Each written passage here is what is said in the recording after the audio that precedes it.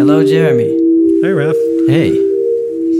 Yeah, I just talked to you like 3 days ago, it feels like. Yeah. But we're back. Yeah. You got the sniffles? I got a little bit of sniffles in the morning here. We're recording in the morning. Like, ever since I moved to Calgary, I have allergies in the morning, and then by the end of the day, I feel good. Just in time, you know. It's such a nerdy stereotype to have allergies. Is it? It's like a... Yeah, I guess you're right. Like in The Simpsons or something. I don't even know if it's... Yeah. Like Am I Milhouse has like yeah. Kleenex stuffed up his nose. Yeah. That's you also stereotype. bloody noses are also super nerdy. Like if you're... The nose is generally like... Just too sensitive. Maybe because the glasses pinch your nose. Like my glasses are pinching my nose. They make my nose... Yeah. I sound nasally. And that's nerdy for some reason. But Yeah. the joke's on you. Because it's all a masquerade for true cool. Okay. I don't know. That's true. Yeah. It's also like, yeah, anyone... Have you ever thought of getting eye surgery or the LASIK? Yeah, like the idea of like appendages, why is that like wrong? Like I'm a No, I'm just cyborg, curious. right? Yeah, but I mean, for me, it would be the idea that you have to carry around glasses. That would be annoying. Well, I mean, it's a fashion statement. It's like I have to carry around shoes as well, you know, on my feet. But Yeah. But I don't wear a watch either, so... Oh, I see.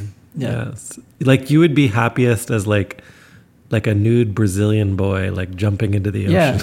Well, yeah, I mean, that's the whole paradox of humans, is that we evolved for some equilibrium with nature, and then we're like, let's go over there where it's really uncomfortable. No, life is like a successive like upgrade in like a role-playing game where you're adding more and more armor to protect you. That's, you know, first you start naked. I find it really sad. You add a onesie, then you add like a breastplate. Yeah. Then you get like a helmet. And then you get a house, and then a building, and then a city. And the car for your car, like a trailer. It's ridiculous. Yeah. Yeah. The castle walls, you have to add, like, there's no game where you're like destroying, you're taking down the walls. You're putting up walls. That's life. Yeah. Yeah. But basically the goal is to be like... most protected.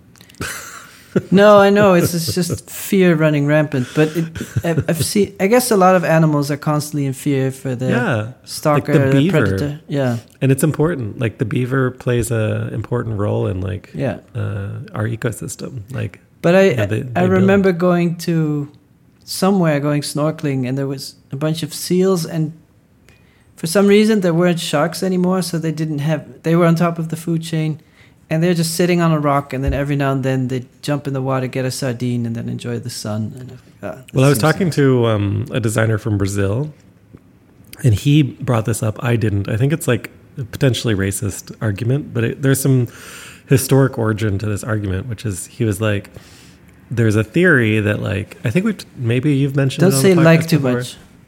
Did I say like a lot? Yeah. Did I? Really? Yeah, I'm just teasing you, but also take it easy. Yeah. But the theory that like, you know, people in northern climates work harder is because there's this behavior of having to prepare for the winter. And in like the equator, you know, countries, and this again, like I said, I'm presuming this is like racist, but he brought this up. So I'm just like, you know, and I think you've brought it up before as well, but in the equator countries, like the weather's the same all the time. So you never have to prepare for it to be bad. You know, you never have to prepare for risk. The other argument is that the universe rewards aggression. So if you have one part of the world, whatever the climate is, that it's just like, we're fine the way we are. We don't have to eat much. I'm happy the way things are. Even if it's cold, you know, I have a sweater, it's okay. And the other side of the world is always panicking. It's like, we need more space, we need more resources. Well, who do you think is going to dominate the other one? Yeah, I mean, it reminded me, though, that, like, as a child, do you know the story of the grasshopper and the ant or whatever? Yeah, right? yeah. Like, the ant prepares for winter, and the grasshopper's like, hey, dude, like, enjoy the summer. Well, that's propaganda, that's conditioning. I almost feel like you're the grasshopper and I'm the ant. Just kidding. Yeah, well, I mean... It seems from my perspective that you seem a bit overreaching to security. Do you want to hear a hilarious thing? Like my mom called me to say that like my finance advisor, like not everyone has a finance advisor, but I've had one since I was like 18, had told her, because we share listeners, this is what it's advisor, like when you grow up white. that had shared with my mother that he was so proud of me for finally taking a financial risk in Calgary, which is but I think he was so proud that he could finally line his pockets with silk. Yeah. Anyway. Yeah. So that's not what we were going to talk about today. Like, it's related. Yeah. Yeah. Well, last episode we talked a lot about, things changing really, really quickly, but actually what's been on my mind, because everyone's kind of in this like holding their breath kind of moment. We came out of the pandemic where it was a lot of like sitting on our hands, right? And then like the assumption was, okay, it's going to be go, go, go, which it kind of has been. Yeah, it kind of feels the opposite to me. But no, I mean, that's what I'm saying. Yeah. But like what I'm feeling is like, especially because we were talking about businesses and business, they're like, whoa, whoa, whoa, whoa. Like this is going too fast. And then like as an artist as well, you might be having this feeling like, is now the time to act, or like people are back in this like wait and see moment. But I can remember in 2020, which is only 2 years ago, people were like, let's wait. Like, we don't know what to do. Everything's changing.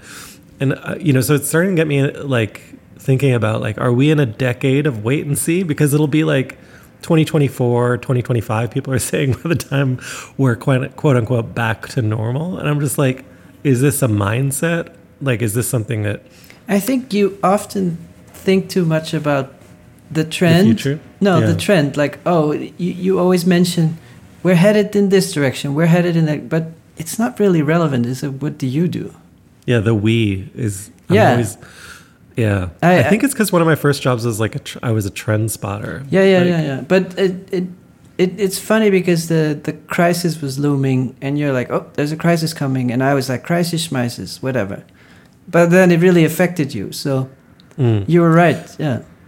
But did you ever read that Malcolm Gladwell book, The Tipping Point? It's like, no. So at first, like nothing changes. Then, there's a lot of wait and see. But then everyone makes it like there's just a series of little things add up, and eventually things flip, right? Like, but for example, but how does that?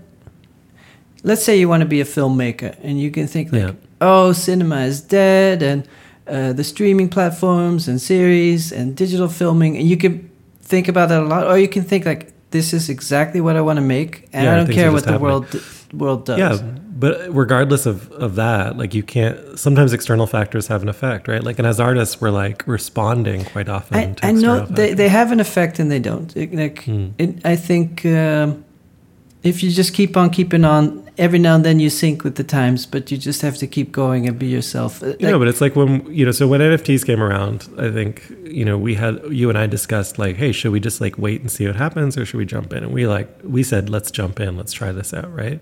We both experienced different outcomes, but like similarly, like AI, let's say no. Let's go back to NFTs because it's a good point. I shouldn't have started with that. No, here's what happened. Everyone was making net art because everyone who's an artist doesn't have a gallery, so they're like, I have to start my own thing. So everybody's doing net art. And then the galleries just started showing interest around 2010. Mm-hmm. And then I remember everybody saying, I don't want to be in internet shows anymore. I'm a contemporary artist. I'm not an internet artist. Internet is dirty. Mm-hmm. And so now I'm a post-internet artist. And now I just thought I'm just going to keep on keeping on. So I kept making net art all the way through, because I liked it, even though it was not trending. Like none of the everybody was basically saying there was early net art and then there was post-internet. Mm-hmm. And I also, do you get what I'm saying? Like if you constantly worry about like what is the trend, where are things headed? It's I don't know. It's not. Yeah, but that's not what really where I was going, which is like, there are times and places, both as an artist and just as a human being, where you're, making a move. But my point is that you're not really making a move. Like whether you make videos for YouTube or NFT, you're making videos. Yeah, and whether anyone's paying attention is really like not even relevant. Well, it's secondary. Yeah. Mm-hmm. Yeah, no, I get what you're saying, but like for example, you might be waiting to buy, like I was talking to you before the podcast, is like, should I buy a monitor? And then which size? And actually, you're usually like, that's the question I get the most, by the way. Like if we had listener questions that were just messages to my text messages, like just my iMessage, it would be like, should I buy a MacBook Pro or a MacBook Air? Should I buy this or that? Should I wait for the new Apple Watch? Well, there's tons of good YouTube channels for that. Yeah. Yeah. The should I wait thing is for technology. People have a real, and we've often talked about on the podcast, just like buy what you can, use today and make things with today. Like if you need it, you need it. But for some reason, I think especially when you're on like a fixed budget, which I am right now, like you were like, why don't you just buy the most expensive one? I was like, no, I didn't say the most unemployed. Expensive. Yeah. But $1,500 in tax deductible, I think. Yeah, but you're self-employed, and so you're like, I could go out for dinner, or I could have a monitor. No, I mean, the choice might seem easy. I think it's really strange how people, how you treat computer purchases, because you use it every day for 8 hours, and then you're like, take someone out for a $300 dinner, which is like a 2-hour event. Yeah. But you're like, I need the best of the best when I eat. But somehow the computer you use 1,500 hours a month or whatever, you're like, no, I'm fine with the shitty one. I mean, I do have like multiple computers, and it's, but I think like... Well, any discussion would be, what's my budget for the year for hardware? Yeah. Mm-hmm. The tax deductible thing is true, but what's a healthy? What do you think is a healthy budget for you for computers and software per year? Per year? Well, I can tell you based on like, because I do my budget every year. It's like I spend between like, I usually spend about $10,000 probably all in, but I'm often buying other people equipment as well. Well, we go back to this psychological argument. You're not. Yeah, like I have no problem buying value stuff for other yourself. people. Yeah, exactly. But probably like spend $4,000 on my own setup every year. But so your laptop maybe lasts 4 years, or how long? Yeah, I was on a 3-year cycle, but I think more recently, because laptops like were not getting much better. Yeah. But like your laptop, what was it? $3,000?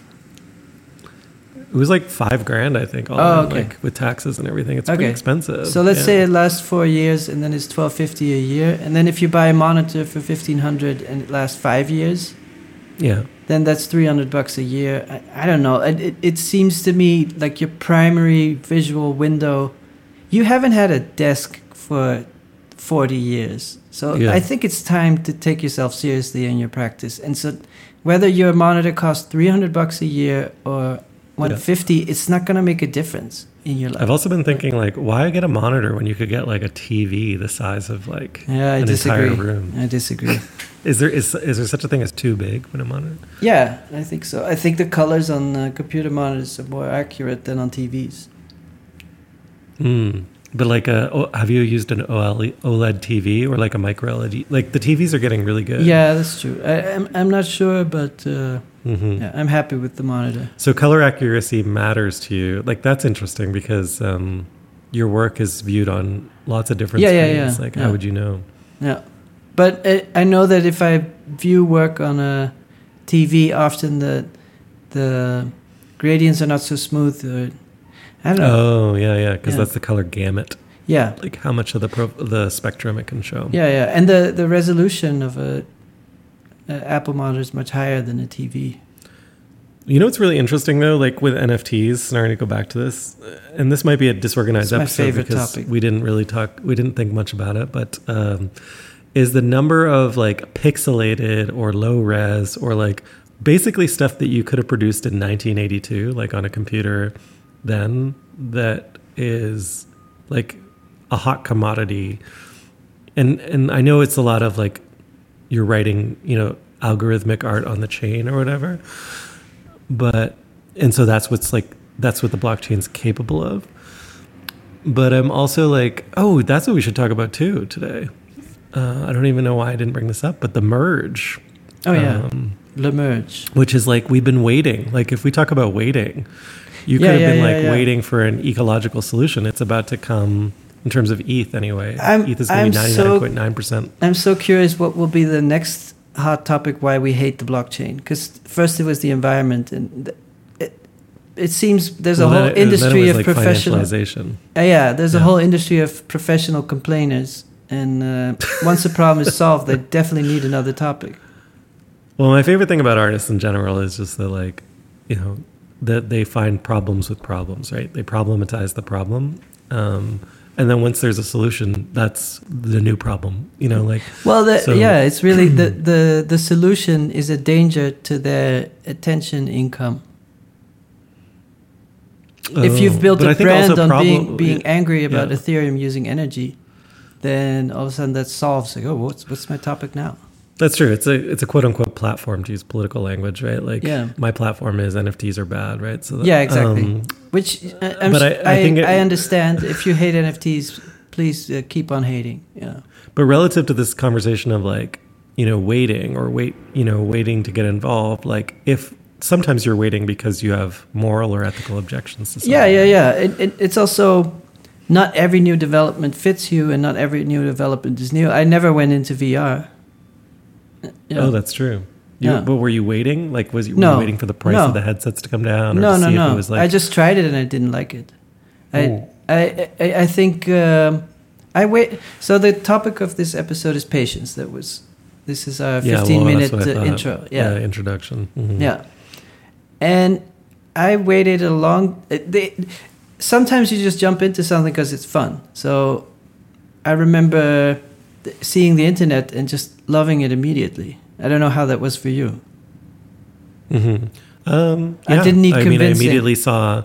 Well, no, video was like really unevenly distributed. No, but like your first internet experience is like, when was that? Like you're 16, 15? Oh, yeah. And it was like access to MIDI music and stuff. I was But did you need convincing? Where you're like, I'm going to wait until it gets better? Or you're like, oh, this is fun?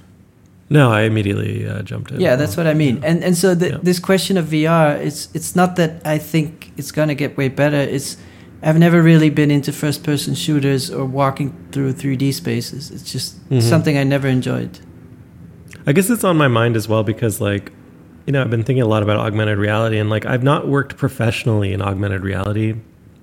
There's some potential for me to do that, or there have been occasions over the years with, like, Snap, and then more recently, like, I noticed, you know, like, I was talking to a recruiter at Meta, and everyone on the podcast, don't worry, I'm not, like, also, like, working for Philip Morris or whatever, but, like, they need an AR, like, strategy. But I was excited, like, 20 years ago, and, like, I'm talking to, like, young recruiters on the phone and stuff, and I'm like, they're like, do you think this, like, AR thing is going to be a thing? And I was like, what? You think it's going to be a thing? Like, 20 years ago, I thought it was going to be a thing. Like, it is a thing, and it's like, it's unavoidable. Like, it's a collision course that, like, you can't, you know, sometimes there are things and you're waiting, like, for it to just disappear. This is not going to disappear. It'll just keep building momentum, and it's not a hype cycle thing, right? Like, I've seen very incremental progress over a very, very long time. And this goes back to my, like, teenage boyhood self kind of thing. It's a little bit also, people are waiting for an idealized future, but then you could argue, oh, Pokemon Go exists, and that's a really fun AR experience that many people enjoyed, and it brought them outdoors instead of being inside all the time. That's a proof of the technology. What more do you need? Yeah. I mean, like, that definitely was a proof of concept for sure. Like, I think that our imagination is so narrow that one example gets overused. But my point is that if you're talking about being patient, maybe sometimes being patient is also realizing that it already happened and not always anticipating. Well, yeah. Like, the expression is, like, the future is here. It's just unevenly distributed, right? Like, so that was true for the internet and internet art early on. That's true for, like, even in this, like, post-NFT world, like, you know, access even to understanding how the blockchain works. That was true. Like, that's been true over the last few years. And then that'll be true that's true for VR, you know, whether or not your experience was good or not. Like, but AR ultimately is, like, the end game. Like, and when I say end game, it's just like, you talked about, like, I should have the biggest screen on my desk or whatever, right? Like, but, like, ultimately. Yeah, I mean, just working on a laptop for 20 years, I think it's time to go to the desktop. Yeah, and so we can't imagine anything outside of that frame, right? Yeah. But like, if oh God, I'm using like a lot now. You've really tuned me into this like problem. Yeah, be careful. Be careful. Obviously, like, damn it. I don't even know if I've been doing. I'll listen to the recording later. Yeah, I'm not even going to be able to talk anymore. I always think that the word like is introduced as a way of not sounding too direct and forceful. It adds a little breather to the sentence. So instead of saying, hey, that's awesome, you're a little more gentle. It's like But it's a politeness also. It's a nervousness, but also I think with you, I would say it comes more from being polite, not saying like the coffee is the greatest thing on earth, but saying, well, like maybe, like maybe literally like. Yeah, creating some space. Yeah. Thank you. I feel better about it. Yeah. But on the topic of like, we're talking about technologies, but this can also be like aesthetic movements too, where you're waiting for, you might like, maybe you're not waiting, but like you're seeing, you're interested in something and you're not sure if it's going to be a thing or not. Yeah, but that's right now. We're just using NFT as a framework to talk about trends, but right now the market is bad. It's the merge is happening. Everybody says don't release stuff now. Oh, really? Yeah, I dropped something. It didn't sell out, but that's okay. I don't see the point in waiting. If your project is ready, just go. And if it doesn't do well, maybe the next one does better. And this constant waiting, I don't get it. So people aren't willing to spend Ethereum because they think. I think so. They're worried that there will be glitches in the network and that whatever they buy will be lost and whatever. So they're going to wait a month, and I think summer was slow. I'm just talking about trends in general. Like, is this the right time to do a show about watercolors? Is this the right time to release a song about birds? Yeah. And who cares? You just make as much as you can at all times and release at all times, and don't worry. No, that's true. What other mode is there? I don't know. Well, there could be a mode of like, there's a mode of like being too early with an idea. I think this is often I don't the case think so. No, but in business, it's actually like a thing, right? No, like, I don't think so. Even in retrospect, some things were too early. Someone invented a portable computer that was too early, but someone had to do it. It's not the iPhone. You were 15 years early, but it's exciting to be there. And they had a good time making it. Like the Newton or whatever other devices they were making. I think that's great. What's wrong with being too early? Yeah, no, I mean, obviously, like I'm an early adopter, right? But there's actually like, if you look at how audiences adopt new technologies, but you can apply this, I think, culturally as well. There's this guy, Jeffrey Moore, who wrote a book called Crossing the Chasm. And then he also wrote a book that less people have read called Inside the Tornado. I think both are really good, actually. And he talks about the sort of cycle of adoption, starting with like, actually before early adopter, there's like an even earlier group of people. I can't remember what he calls them. Beta testers. Yeah, but they're like the beta testers. And they will basically do anything and sacrifice anything to be a part of something new. So they'll like tolerate bugs, like your MVP, your minimum viable product, like the beta or the wait list version of there's product. A difference between waiting for something to get good or... Oh, okay. Now we've got the exception. Yeah. But what I mean is you have energy. That's the most important thing. You have creative energy. You have ideas. Yeah. And then here's an example. You want to shoot digitally. You want to shoot a movie digitally. What was the right year to jump to digital? And you could have waited. But I remember that conversation distinctly in grad school. Yeah, so that's an example. But photographers, and they were like. But what I mean here is that waiting to jump digital doesn't mean you're not gonna do stuff.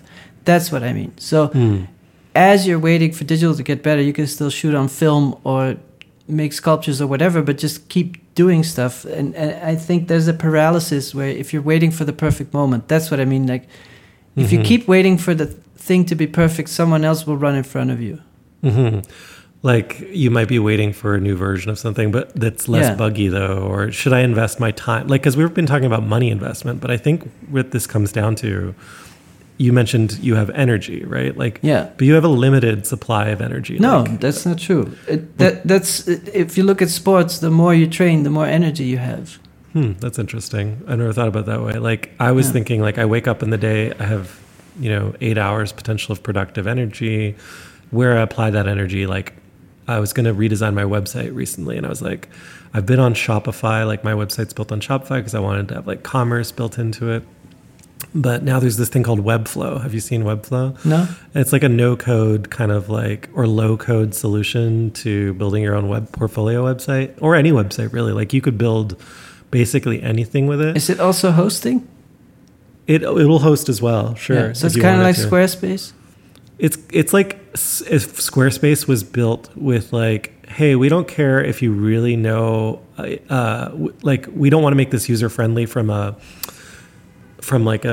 that it limits you. It's like, what if there were no, like, you could break all the rules, or we could like make the most flexible tool for building a website, but like, you didn't need to be a full stack developer. Basically, there's a movement generally in tech towards like what's called low or no code, but like that you could cobble together like a database that's visual with like a Webflow front end that's like also visual, and it's like you're dragging blocks around it. This is like familiar to artists who do creative programming. Like, we started with open frameworks, and I have to learn what C++, and eventually now like Touch Designer, as an authoring environment, or I use Snap's Lens Studio, and it's mostly like drag and drop with a little bit of coding. And then as you get more and more advanced, of course you can get the full coding, right? But this is an example. If you were a VJ in the 90s, that was the right time to be a VJ. And you could have been there earlier, and you could have been there later. And so some magical creature in the universe was like doing video art in the 70s, doing music videos in the 80s, doing VJing in the 90s, and doing everything exactly at the right moment. And some people stumble along, and well, even a broken clock's right twice a day. Yeah, but I don't believe in your brain never stops. You're always thinking, and I think for an artist, making is visual thinking. So you have to think visually. You have to make things. You don't even have to share them, but it just seems more fun to release things. Yeah, I'm not trying to convince you that like. Yeah. Waiting is a good idea. I've just been thinking about it because, I mean, honestly, a lot of people have been waiting for like different markets to recover, or like, because we're going but you also create a market, so you can wait for it, or you can create it. Yeah, and I think that's the obvious statement, that the way most people behave, potentially out of fear or like protection of risk, which we talked about at the very beginning, is, well, I'm going to wait and see what happens, right? And only once I see that it's safe. So in that Geoffrey Moore example, after the early adopter, there's kind of the early majority. And that's like it's the top of this like bell curve where the early adopters have kind of like stress tested it. It's safe, right? Like most of the bugs are fixed. Maybe there's a few issues. Yeah.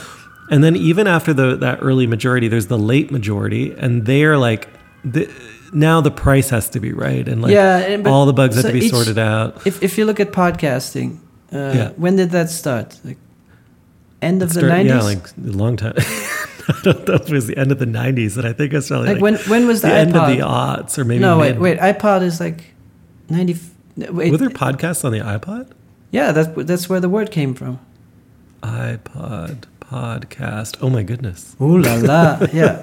Yeah, I had the first iPod in 2003. Each era has different benefits. So the benefit of being early is there's very little competition, but not that many users yet. So and then you're legendary, like, oh, we were the first ones, whatever. Yeah. Then like the moon. Like every era just has. Yeah. So what was the right time to start a podcast? No one knows.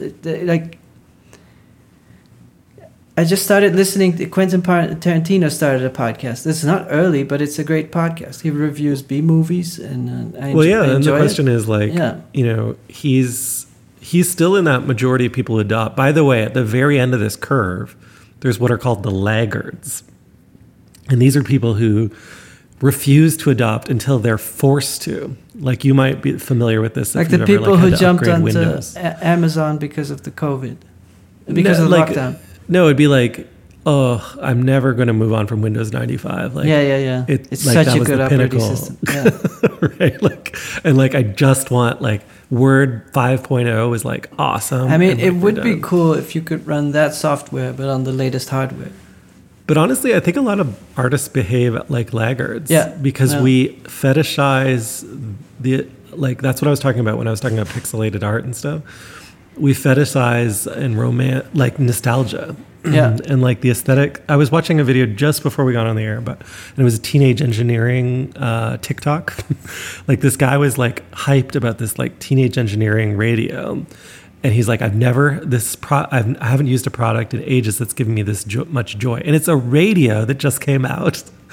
Like, yeah. And like, he's like, look how you can scan the dial and stuff. And like, you can remix the audio on the radio stations. And it even has like an ambient noise generator that uses radio static. And like, there's no reason this product should exist. Like, and the only audience. It's surprising. It's fresh because everything else is going in one direction. Yeah, exactly. So like, but like the ability to mine nostalgia, I think, is a laggard mentality, and it appeals to our like laggards, like the safety mechanism of like nostalgia. What is it? It's like a warm feeling when people talk about it. But there's also the narrative of progress. The forward is always better. Well, and when it might be just more of a scatter plot. Yeah, and so certain things, I think movies shot on film and projected on film are more dreamy. I find that hard to argue with. It's more dreamlike. There's something about it, that the fuzziness that you enter a dream world, which to me, digital feels more realistic because it's more crisp, and it's also the device we use every day. So if something looks like the iPhone, it just feels more real, less dreamy. And so if you want to create a dreamlike film or a sort of escapist experience, I find that better with film than with digital. And so you don't turn the motion smoothing effect on your TV on? Exactly, yeah. There's 120 hertz frame. Yeah, I've often wondered, like, why is it okay for a video game to operate at 120 or 240 hertz? And we've been conditioned with movies, yeah. And we desire reality we think that's the most real feeling. But then cinema, which was proposed originally as an escape from reality, we're like, no, 24 frames, that's it, we're done. We've mastered it, right? Like, and we can't stand the concept. Well, there's a of 60 frames per second in film. Remember Peter Jackson did? There's the element of habit, so you've been conditioned to think cinema is supposed to look a certain way, and then when it changes, it's uncomfortable. I get it, but we'll see. Like maybe in 200 years, we'll accept all kinds of frame rates. Maybe frame rates don't even exist anymore. I don't know. Well, I think we already have probably. This is what I was talking about when like the future is unevenly distributed. Like if you think about experiences, and that people are, buying experiences, not things, which was a pre-pandemic thing that's coming back again. You want to be plugged in, like into the full experience, and you want like more than 24 frames per second. You want to be like immersed in a different reality, right? Like I was watching a documentary about theme parks, and like there's this Harry Potter theme park that basically revolutionized theme park design. Like, how you have like Paramount Studios. By the way, like if you know more about this, but I highly doubt it, step in. I'm sure listeners do. Like I've literally never been to one of these places, but the Harry Potter theme park in Paramount Studios, and I think it's in Florida, they like revolutionized things but it was because Rowling, like the author of Harry Potter, insisted. Are you still there? Or are you like doing something in the background? No, I'm here. Okay. Christina just arrived, so she's... okay. Hi, Christina. I thought maybe you're like Harry Potter and you just like switched off. You're like... I did switch off mentally, but Christina went to Potter World. Yeah. Anyway, she did? Yeah, she loves it. Wait. Can you drag her over here and tell... Christina, can you tell us about Harry Potter World? A little guest appearance. About Harry Potter World? Yeah, speaking to the microphone. He's talking about the progress of roller coaster design and theme park design. And Did Harry Potter World feel next level? Well, I went maybe 5 years ago. Yeah. So there's a new part of the theme park that's open now, but the ride that's what Jeremy was talking about. It was incredible. No. Also, the original. Disney or the Pandora one and the Star Wars one are incredible. Yeah. Okay, yeah. So what Christina just alluded to was that Harry Potter one set a precedent for like immersion and experience. And so then the Star Wars one was the next one to be built, and Disney was competing at this point, and they built like this next level Star Wars like theme park. And by the way, what they figured out was like people want to get lost in a world, and so they built like the whole world, like even the drinks and like merchants and actors and everything are like completely immersive. And then the ride is like, it's very expensive to do this, by the way. The only reason the Harry Potter one was built was, like I said, J.K. Rowling insisted in the contract on a certain standard that she had to approve every decision. And so, but she proved that like over investing had a much higher compound rate of return, right? So now it's like standard to create, basically. She raised the bar. Like you have to be in the movie. Like that is the current standard that all theme parks are developing to. And it's like, no one wants to go to movie theaters anymore except for you, because they expect a higher standard, right? Like popcorn's not enough anymore, right? So sorry, that was not to No, that's totally fair, and it's a good example of artists being kind of nostalgic, and maybe our subculture of our generation is sort of. Well, I think that we, like you and I, both balance nostalgia in our work to a certain extent. I know when I started out, like people were always like, "Why do you use such low polygon objects and color?" And by the way, like you're just being frugal. You're like, I can't do the high res stuff. I'm gonna have to buy so many graphics cards. That's actually true. Like, but it wasn't that. It was just that was actually the maximum that I was capable of, both in terms of technical expertise and the software and hardware that I was using. Yeah, and whereas I feel like you actually developed like a specific aesthetic, and it's kind of grounded in art history. But it was also partly that, and partly going to the video department in my school and learning a bit of editing and seeing a path of life of constant hardware upgrades and storage. And I was like, I'm going to be locked down in a room with hundreds of hard drives and I can't move around the world. And no, I don't want that. Yeah. Interesting. So it was actually like you were conditioned based on your environment. Yeah, and I just saw that as a lock, like the opposite of freedom.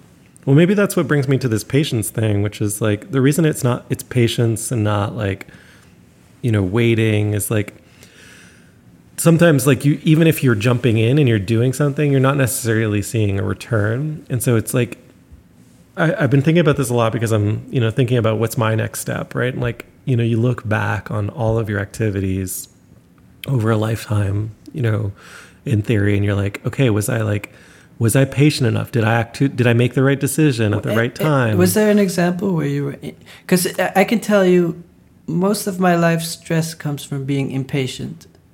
And so a lot of it is, for example, if you have anxiety over, you're applying for a visa because you want to move to another country and it takes longer than expected. Like that's what I mean with that sort of anxiety, or you're waiting for an approval of a grant, or you're waiting for an approval of this or that. And most things, if you learn to be patient, that's where it's good to be patient. But I don't think it's good to be patient of like, I'm going to write a novel, but I'm going to wait another 5 years until... Yeah.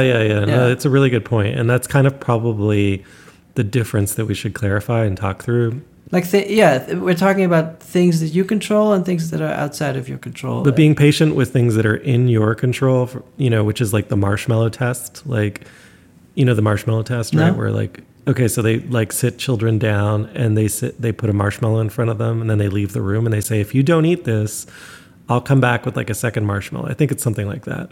And the like funny. percentage of kids that like just go ahead and like eat the marshmallow. How old are these kids? They're like 3 or 4 or whatever. Wow. Yeah. Like, but like there's only a percentage of children that are willing to wait for the compound marshmallow, the second marshmallow to come. Most just eat the first and they're like, oh, well, I lived in the moment. I lived for today. I lived in the present, right? YOLO. The irony is that they're better off eating less marshmallows. So it was smart of them to eat it right away.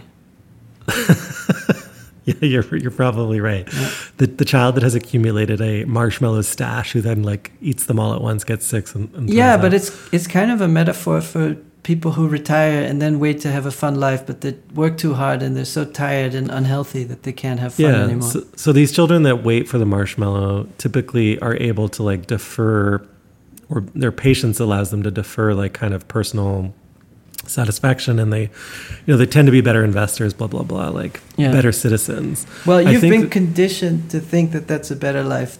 Well, the stereotype of the artist goes back to the story of the three little pigs and all this stuff. Like, think about how much we've been conditioned, because that's what I'm saying. Investing is corporate welfare. We're just giving all the big companies our savings and being like, I might pick it up in 30 years. Mm-hmm.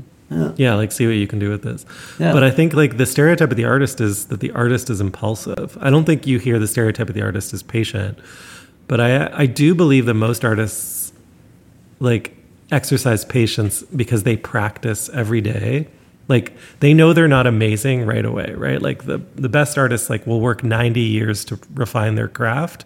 That takes a lot of patience. Like, I know I can't reach this level today. Most people do a shitty job for 90 years. And they work again, so they have to learn to be patient dealing with bureaucracy and meetings and politics at work, things they don't want to do. Yeah. So I don't see, if you're in a studio every day making what you want, as being patient. You don't see that? No. I mean, I'm just saying that I think it does take. There's this like this thing Roman Mars says. I think I've shared it on the podcast before. Which is like, it depends on how you see the reward. If you see the reward of the work itself as the reward, then there's no patience because it's very immediate. Like, oh, I'm sketching, something's happening. If you see it as like, when am I going to win a Grammy? Then you have to. I don't know. Like because I spend quite a bit of time, and I think you do too. Like, or have like teaching other people how to use software, or do specific things. Like, I've run workshops as an artist for years. The amount of patience necessary to go from the first workshop to like you have a show where you use those tools to present original artworks to the public, it can quite often be too much time and require too much patience. Even myself, like, sometimes I'm just like trying to materialize something, and I know you can hire help and that's something, but a lot of people don't have that option, so they have to learn the craft themselves, and it does take actually a lot of patience to learn a new craft. Like, people say it takes I've always 5 years. The opposite attitude. I always looked at whatever the technology was, and I was like, what can I do with that thing that requires the least amount of knowledge? So, and if you look at silk screening, it's really easy to make flat colors, but it's very hard to do photorealistic stuff. So some people will use silk screen and push it to the maximum, do 36 colors all registered perfectly, and on a material that's impossible. And I'm like, I'll use the most default way because that's what the tool is good at. So it doesn't require a lot of skill. But like, would that be true for your second, third, fourth? Like, let's take a project. You started doing this textile, kind of. It started. Well, I as a usually web lean project. on people who are very knowledgeable. Yeah. Mm-hmm. But like, you also had to learn a little bit about textiles, as I Not really. recall. No, it's just experimenting. But I did use the textile in a way that it really is what it is. It's not trying to make it be something else. Right. Like, you're not trying to like show off what's possible with textiles. I don't think so. No. I think probably in like the demo scene, like, this is a bigger problem where you're like, you want to show off like that you have superior mastery. But it is funny when you have that tension of a very early technology and you're trying to do the Sixtine Chapel in a computer that can hardly do anything. Yeah. No, like, I mean, that's ultimately like your intention mixed with like the constraints of your environment and your own ability. And then of course you can hire stuff out. I was reading an article this morning, like, the internet is quote unquote like up in arms. Like, this is Apple News for you or whatever, about this guy that submitted a Dali image to a state fair and won a blue ribbon. Oh yeah. Like, or it wasn't Dali, it was the other one. Yeah. I know what you mean. Yeah. But like, he didn't even make the art himself. Midjourney, sorry. Yeah. And so, people are like, it's the end of artistry. Like, you didn't have to learn the craft. And it just was like, it was such a weird controversy because like photography was sort of presented as a similar evil, right? Like, now no one will have to learn to paint. And like, learning to paint requires patience and virtue. Like, well, that's, now anyone just in a second can have what they want. It just depends on what parameters you're judging something. If you really care about effort, then that's how you judge something. But I do think this came up in the NFT thing again. And this is why, like, I think kind of the patience thing maybe even comes back to that, which is like, so-and-so has been working diligently for 20 years and is only making like $100 on their NFT. But this other person just dropped in out of nowhere and is making like millions, you know? Yeah, or that's not fair. People love Beeple because he had worked so hard. Yeah, I mean, that's one of the ones where they use him as an example of someone who worked quietly in the shadows, right? Yeah. And now he's finally getting his, like... Yeah, but so the great individual reward. works are okay, but the fact that he made so many, that's the impressive part. Yeah, I mean, the saying patience is a virtue applies in that context. But I don't but know that's just... you can judge everything by different criteria. Like, you could say, I want art that's the most imaginative. And so what's the most imaginative artwork? Which artist has the greatest imagination, is building worlds? And you probably end up with the concept artists who work at Marvel, who are imagining multi-dimensional space worlds and things like that. People who work at Star Wars. That's one genre of art. That's one judgment. The other judgment might be like, which artist is engaging with as many underrepresented communities as possible? That's another lens. Another lens could be which artist was earliest with something. And another lens could be which artist is the most badass and plays that role and gets away with stuff. These are not tautologies. Like each one is and so in parallel. And then you could have a discussion. I think it's art because it's really clever. I think it's art because it's really well done. I think it's art because it's really stupid. Like, some people love an artist for being provocative by presenting a toilet bowl as an artwork. That's not for effort. That's for being like Catalan's gold toilet. It's pretty awesome. Yeah, or Marcel Duchamp's toilet. And then, another great one. Good toilet art. Toilet art. So that's a whole history of like, what can I get away with, and not like how well of a draftsman or draftsperson am I. But even the quality of a drawing being like crude, or more recently ugly painting being like more desirable than attractive painting. Yeah. And so there's all funny, these, like all these different roles, because one role for collectors is to collect the ugliest possible work and say, well, all of you were looking at the pretty stuff, but I discovered this new kind of ugly, and in 10 years this will be considered beautiful. Yeah. There's a connoisseur for everything kind of thing. Yeah. Yeah, I guess, to round out, I always interrupt you, which proves my impatience. No, I was going to say something stupid. My top Snapchat filter is one called Ugly Makeup that I made in like the first 24 hours of learning to use how to make AR filters for Snapchat. Do you distribute those filters? Yeah, they're available. There's a Snapchat filter shop. There's a huge the thing is you can't. Yeah, it's a marketplace, but everything's free. I would love if you could monetize them. I think that's kind of the future. But that's currently not possible. Yeah. But a lot of filter makers get commissioned by advertisers, because obviously if you're an advertiser, it's like, what? We can get a person to wear our advertisement and then show their friends? This is heaven. Yeah. It's like, who invented this magic machine? Anyway, I think on the patience thing, I think I'm in this I have mode this where suspicion that there's a tendency to tell everybody to be patient and calm and Marie Kondo and mindful, and it's a way of making people just follow rules.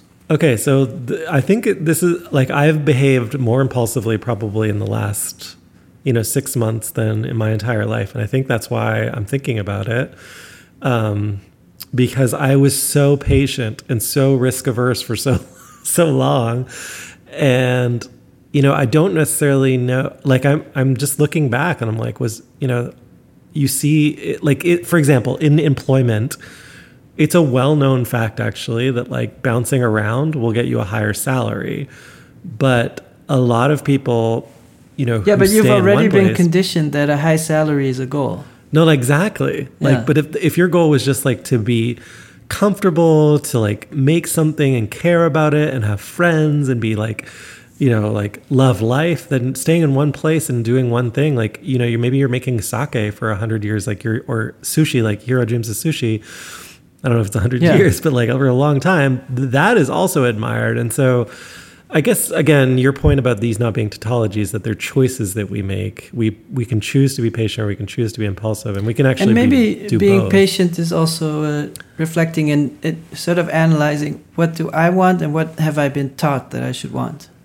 Well, to your point about like the brainwashing thing, though, like impulsiveness is viewed as bad. Like, there's a moral judgment against acting irrationally and impulsively, except the Kinnemans, like, who wrote this like book, Thinking Fast and Slow, demonstrated that like almost all decision making is emotional and fast. And then we later rationalize it logically, and it takes us years. Like, I bought this house and like I've been watching videos about the market and everything, and like saying like, well, it was really logical, and like the market, like I looked at the data, but that's not really true. At the end of the day, I looked at a photo and I liked it, and I was like, let's do it. Right. And so I've already made up in my head that I'm never buying any piece of real estate. Yeah, then one day you're going to be like driving along, there's going to be a for sale sign, and Christina and your eyes are going to light up, and you're going to be like, that place, if we could, and we can afford it, and you're just going to, because you only have one life, right? Well, send me the link. If there's an awesome place that is affordable, please send me the link. I'm pretty sure it's in Japan, like for you. Oh, yeah, for sure. I've heard you can buy like a dream house in Okinawa for 100K. Like, I know that's a lot of money, but when you're used to money, When you're used to prices of real estate in major cities, and you know that Okinawa is basically paradise. Oh, because when I talk to you about like houses in New York, you almost always bring up emotional reasons why it's a bad idea, not monetary. No. I could spend $1 million and I'll have rats crawling on my face. And I'm like, yeah, that doesn't sound very desirable. No, I'll send you some links. You're like, oh, that seems reasonable. And then you look at the monthly fees, the property tax and the co-op condo fees, and it's more than my rent. It doesn't make a lot of sense. But you will act emotionally eventually. Like there'll be some emotion in you. Well, I'm already acting emotionally. I'm not buying anything because fuck you. Well, there's fear as an emotion, and then there's like, there are other impulsive. Well, there's emotions. also intuition.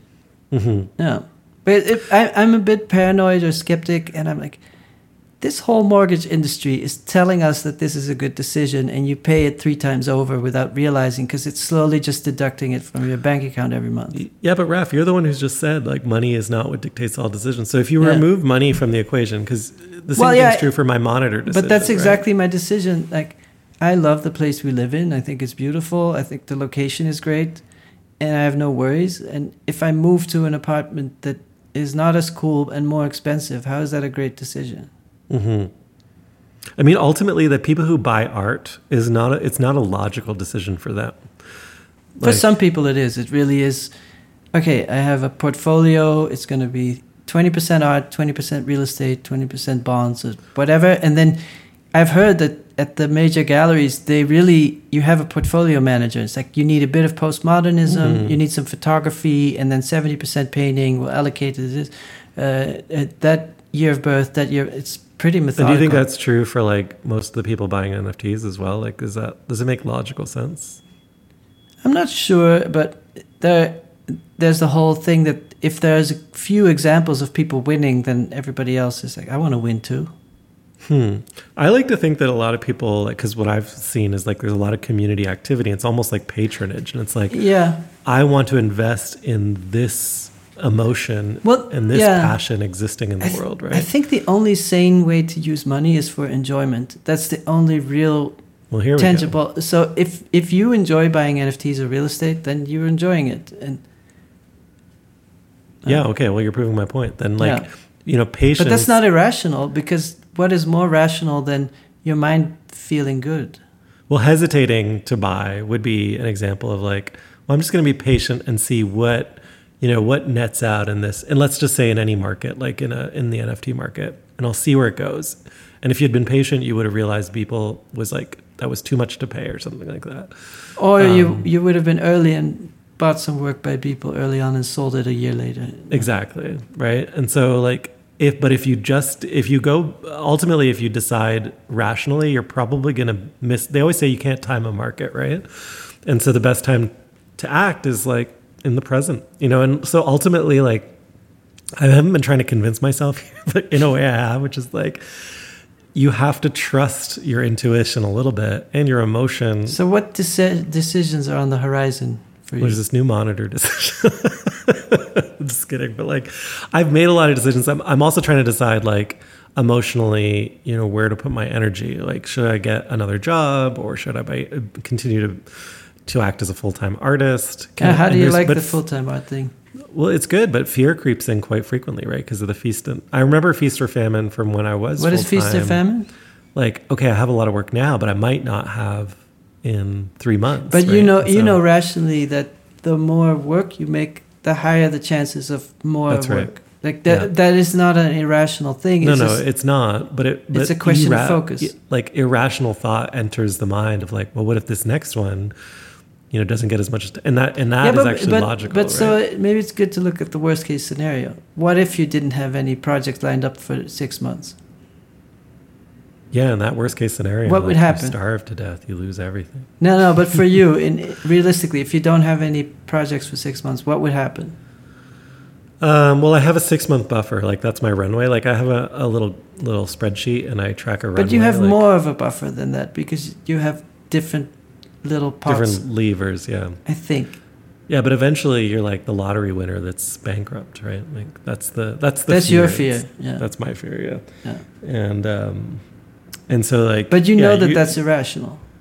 Well, that's why I started by talking about, like, you start with a onesie, and then you like get a breastplate, and then you get a like armor and castle walls and stuff like that. But this goes down to psychoanalysis, because then there's the question: do you believe you have enough ideas to be a full-time artist?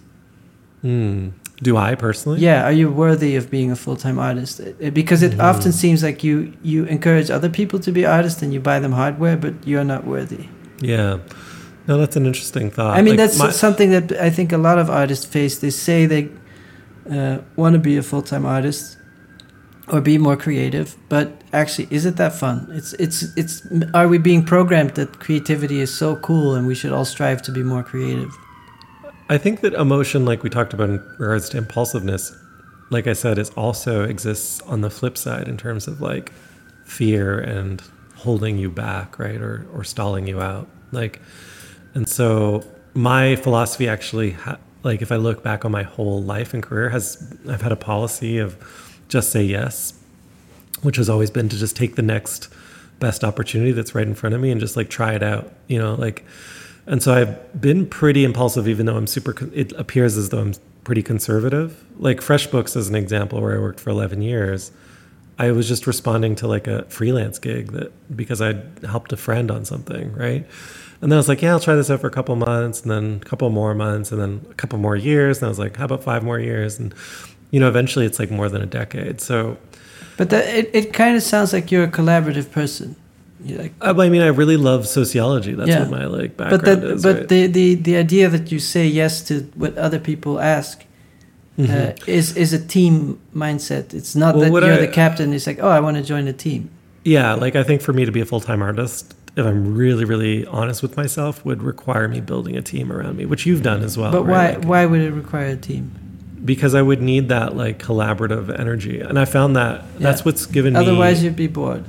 Well, since 2018, like I've been, or maybe it's 2017, a little bit further back, most of my practice became collaborative, and that's where a lot of new ideas came from, and, a lot of more energy, because I was kind of petering out, if I'm honest with you. Like there's like a little sagging period in my career, and we can all look at our resumes and we see that year where there's like less lines on our CV, on our artist CV. And that was for me around like 2016, and I was just petering out on like solo energy. Was it also the travel that was exhausting? No, it was just like not enough new ideas were coming in, and so I started. Because when was that period you were exhausted from too much travel? I mean, it probably followed that. I mean, maybe it was around that time. To be honest with you, I think it sounds like the same time. Yeah, because it's hard to come up with new ideas if you're traveling. Yeah, you're right. There was like I had my peak probably 2014, 2015 in terms of artist activity, and then this like deep dive, kind of shallow period of like, I was just kind of like, I'm Would done. you ever judge someone else that way, that you think like, oh, they peaked and then they're down and whatever? I don't know, but I was reflecting on it because like I left my gallery a few years ago, and they're like, "Hey, what have you been up to?" And they're like, because they wanted to consign some work, and I was like, I'd done more in the last 2 years. Like the pandemic actually was like a real revival for sure for me, for you maybe as well, I think. Yeah. And I was like, I've done more in the last 2 years than I did in like the 5 years before that. So I think it's just like, reflecting on why was that? Like I was working as harder, at my job during that time. So, but I think it's kindness for myself and patience. Like if we come back to the patience theme, which is like, you've probably heard that it's a cheesy expression, but be kind to yourself. Yeah, that's what I was trying to say. Yeah, because I feel like you wouldn't judge other people when they said, oh, 2015 was my peak. And you're like, come on, you've done all kinds of interesting things. No, I know. But like, I think thinking back though, like during the pandemic was when I was kindest to myself, because there was a lot less external expectations. FOMO and expectation. Yeah. And so like, it was truly an opportunity to just kind of like focus on what I was enjoying doing with the time I was sitting alone. So it was like forced contemplation. Well, that sounds like that's the message for everybody. Be patient with yourself. Be kind to yourself. Yeah. With anyone. Yeah. Maybe that's the bottom line. I don't know. It's these simplifications. It's too cheesy. Well, I think it's not. Then you could translate that into, I'm going to have ice cream for breakfast, lunch, and dinner every day. Because I want to be kind to yourself. That's like the... Don't be so hard on yourself. You deserve a treat. Yeah. Like, no, I was just being mentally kind to yourself. Like, but sometimes you also have to be like, come on, let's go. Don't stop wasting time. Yeah. Okay. Yeah. Well, what the number one thing the piece of advice I got when I was laid off from my previous job was, it was this kindness thing. And people were like, don't rush. Like, don't make any quick decisions. Like, really, like, take time to be kind to yourself. Like, that's like basically the advice. And I think they were right. Like, because I feel better every day that I haven't made a decision yet. I kind of feel like you would be very happy as an Uber driver.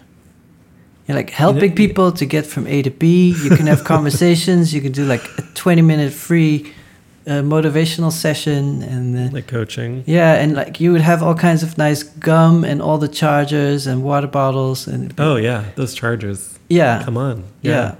I love that. And I don't know, maybe that would be perfect. Perhaps I'd want a fleet though. The team Uber coach. Yeah.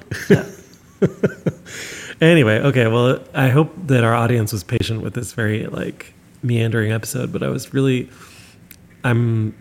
It's like, stay tuned, because like I'm trying to patiently navigate ambiguity. Like they talk about this as a leadership skill, like your ability to navigate ambiguity and like formulate a vision. Well, behind the scenes, Jeremy is getting all kinds of offers and has to be patient and say like, not yet. Well, patience is leverage, because the more time that passes, like the more opportunity you have. But the man is coming through Jeremy and he will be back in the grid. I don't know. We'll see. But in the meantime, thank you for being patient. Thanks for listening. Thanks for taking time. Raph, any last words? We don't have any field. I said I was going to do a field recording of Calgary. Oh, no. Well, next time. We have to be patient. Yeah, we have to be patient with that field recording. We'll do one. All right. Okay. Well, thank you. Bye-bye. Thank you. Bye.